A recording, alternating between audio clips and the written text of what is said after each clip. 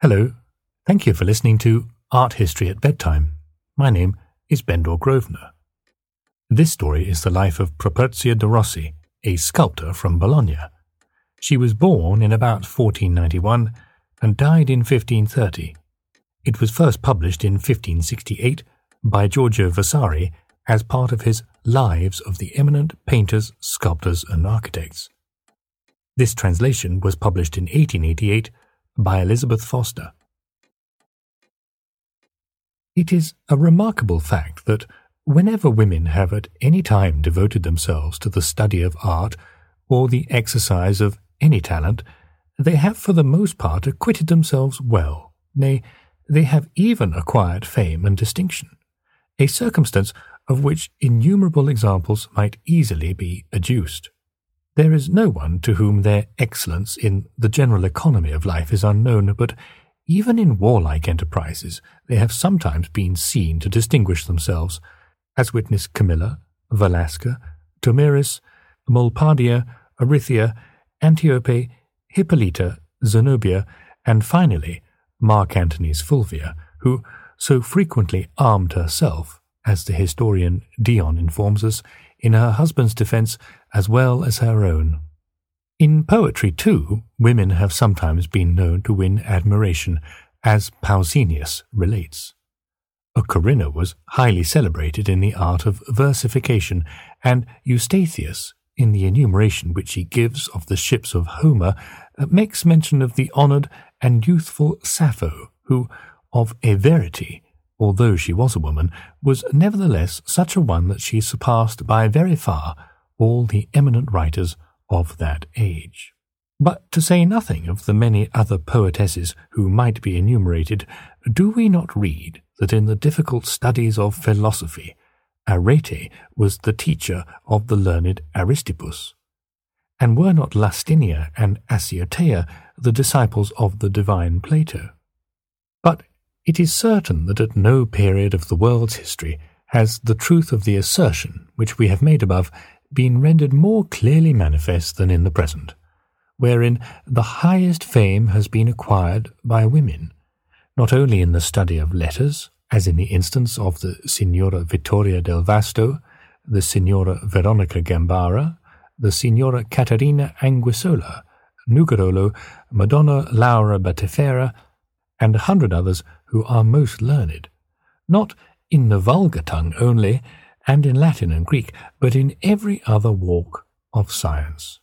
Nay, there are some who have not disdained to contend, as it were, with us for the vaunt and palm of superiority in a different arena, and have set themselves, with their white and learned hands, to mechanical, or, speaking more exactly, to manual labours,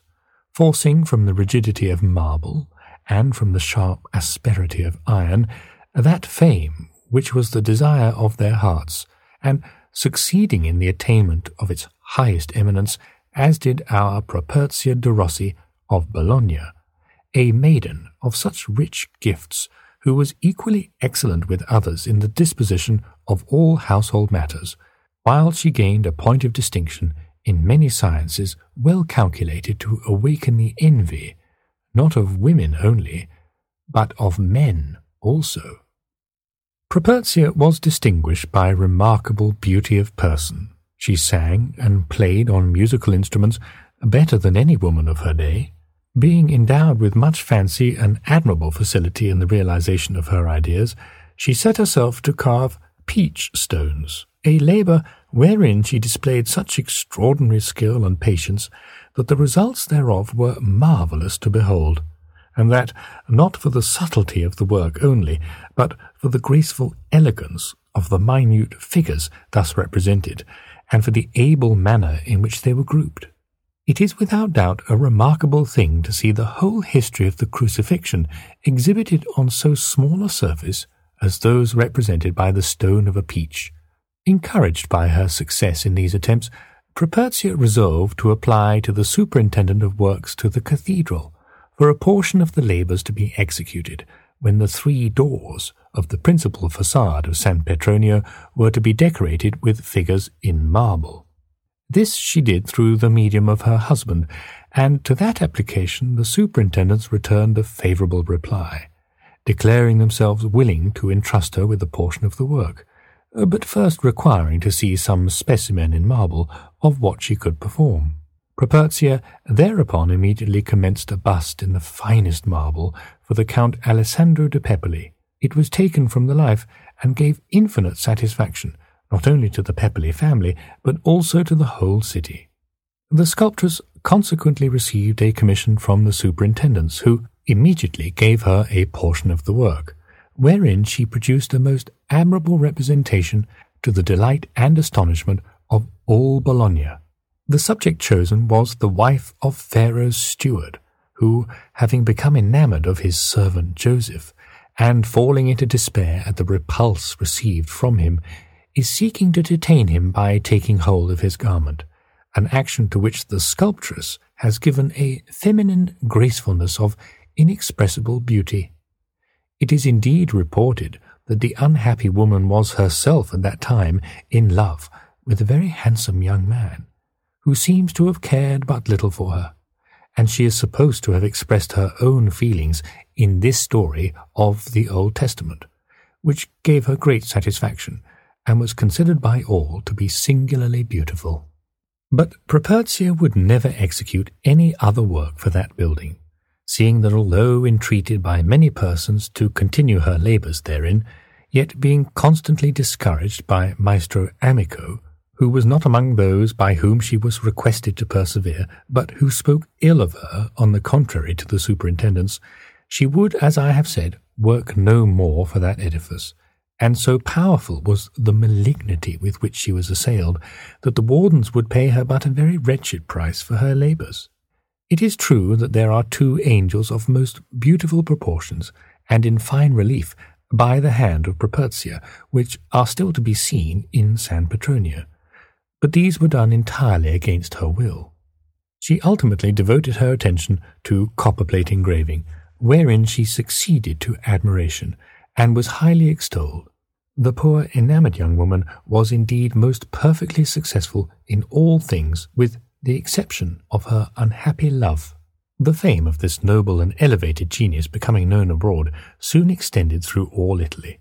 and after reaching the ears of Pope Clement VII, that pontiff, immediately after having performed the coronation of the emperor at Bologna, made inquiry after the sculptress, but it was found that the unfortunate woman had died in that very week, and had been buried in the hospital called Della Morte, as she had requested to be in her last will.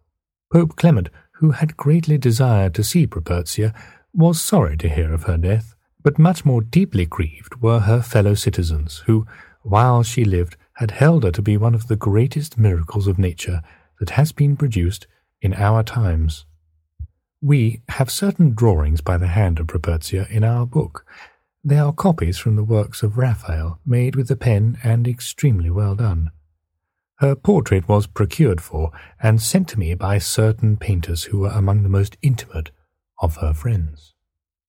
But there have not wanted women who have equalled Properzia in design, although she drew very well, and have performed works in painting quite as meritorious of those executed by her in sculpture.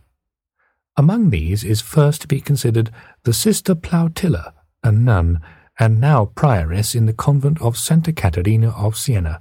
which is situated on the Piazza di San Marco in Florence, who, beginning to draw from small commencements, gradually proceeded to copy the works of the best masters, and ultimately attained the power of producing such performances that she has awakened astonishment even in the artists themselves. There are 2 pictures by her hand in the church of the above-named convent of Santa Caterina,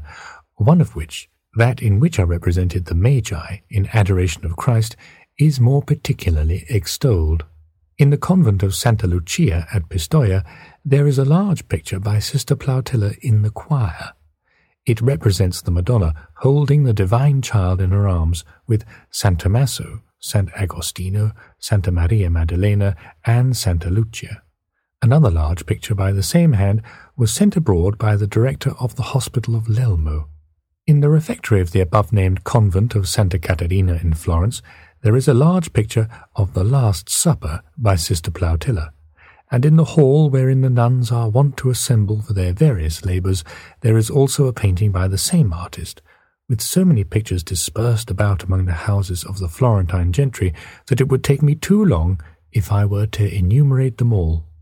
The wife of the Signore Mondragone, a Spaniard by birth, has in her possession an Annunciation by Sister Plautilla, and Madonna Marietta da Fedini has one of a similar kind. There is a small picture by this paintress in the church of Santa Maria del Fiore, with the predella of an altar, likewise by her hand. On the latter are depicted events from the life of San Zanobi, which are extremely beautiful delineations. But this venerable and well-endowed sister, before she had begun to execute works of importance, had occupied herself with miniature painting, and in this department of art, therefore, there are very many beautiful little pictures by her hand still to be seen in the possession of different persons. But of these it is not needful that I should make further mention. The best of Sister Plautilla's works are without doubt those that she has copied from others, but from these it is manifest that she would have effected admirable things if she had been able to study as men do, from the life, and had been furnished with the advantages of various kinds which the student in design acquires in drawing from nature. The truth of this observation may be perceived clearly from a picture of the Nativity of Christ, copied by Sister Plautilla from one which was painted by Bronzino for Filippo Salviati, and is furthermore made manifest by the fact that the figures and faces of women, whom she could study at her pleasure, are much more satisfactorily rendered in her works than are those of men, and have a much closer resemblance to the truth of nature. In some of her pictures, this artist has given the portrait of Madonna Costanza da Doni in her female heads. This lady is considered one of the brightest examples of beauty and excellence that our times have produced, and her likeness has been thus depicted by Sister Plautilla in such a manner that for a woman who, for the causes above mentioned, could not acquire any great extent of practice, nothing better could be desired. In like manner, and to her great praise and glory, has Madonna Lucrezia, the daughter of Messer Alfonso Quistilla del Mirandola, devoted and still devotes herself to drawing and painting under the guidance of Alessandro Allori. This lady, who is now the wife of the Count Clemente Pietra, has produced works which, as may be seen by many pictures and portraits by her hand, are worthy of commendation from all. But with more zeal and in a more graceful manner than any other woman of our time has Sophonisba, the daughter of Messer Annibale Anguissola, laboured in these our arts. For not only does she design, paint from the life, and copy the works of others with the most consummate skill and the most perfect success, but has herself composed and executed most admirable works of her own invention of painting. It has thus happened that Philip, King of Spain, having heard of the extraordinary merits and endowments of Sophonisba, has sent for her and caused her to be conducted in the most honourable manner into that country, where he retains her near the person of the Queen with a very large stipend. She is there regarded with admiration by the whole court, everyone considering the excellence and distinction of Sophonisba as something truly wonderful.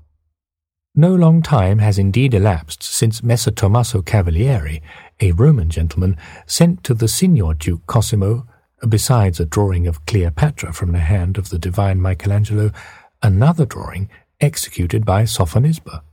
The work represents a little girl who is laughing at a boy, because the latter, having plunged his hand into a basket of crabs, which she has held out to him, is caught by one of them, which is pinching his finger, and the boy is weeping and bemoaning his pain. Wherefore, as a memorial of Sophonisba, of whose works, since she is dwelling in Spain, Italy possesses no copy, I have placed this drawing in my book of designs. Truly we may affirm then, with the divine Ariosto, that women have risen to high excellence in every art whereto they give their care. And this shall be the end of the life of Properzia, The Sculptress of Bologna.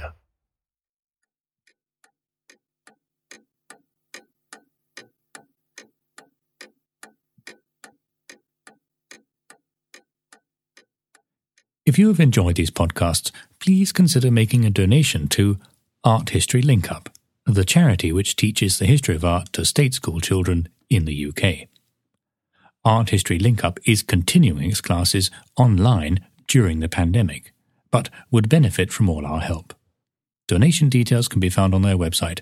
arthistorylinkup.org. Thank you.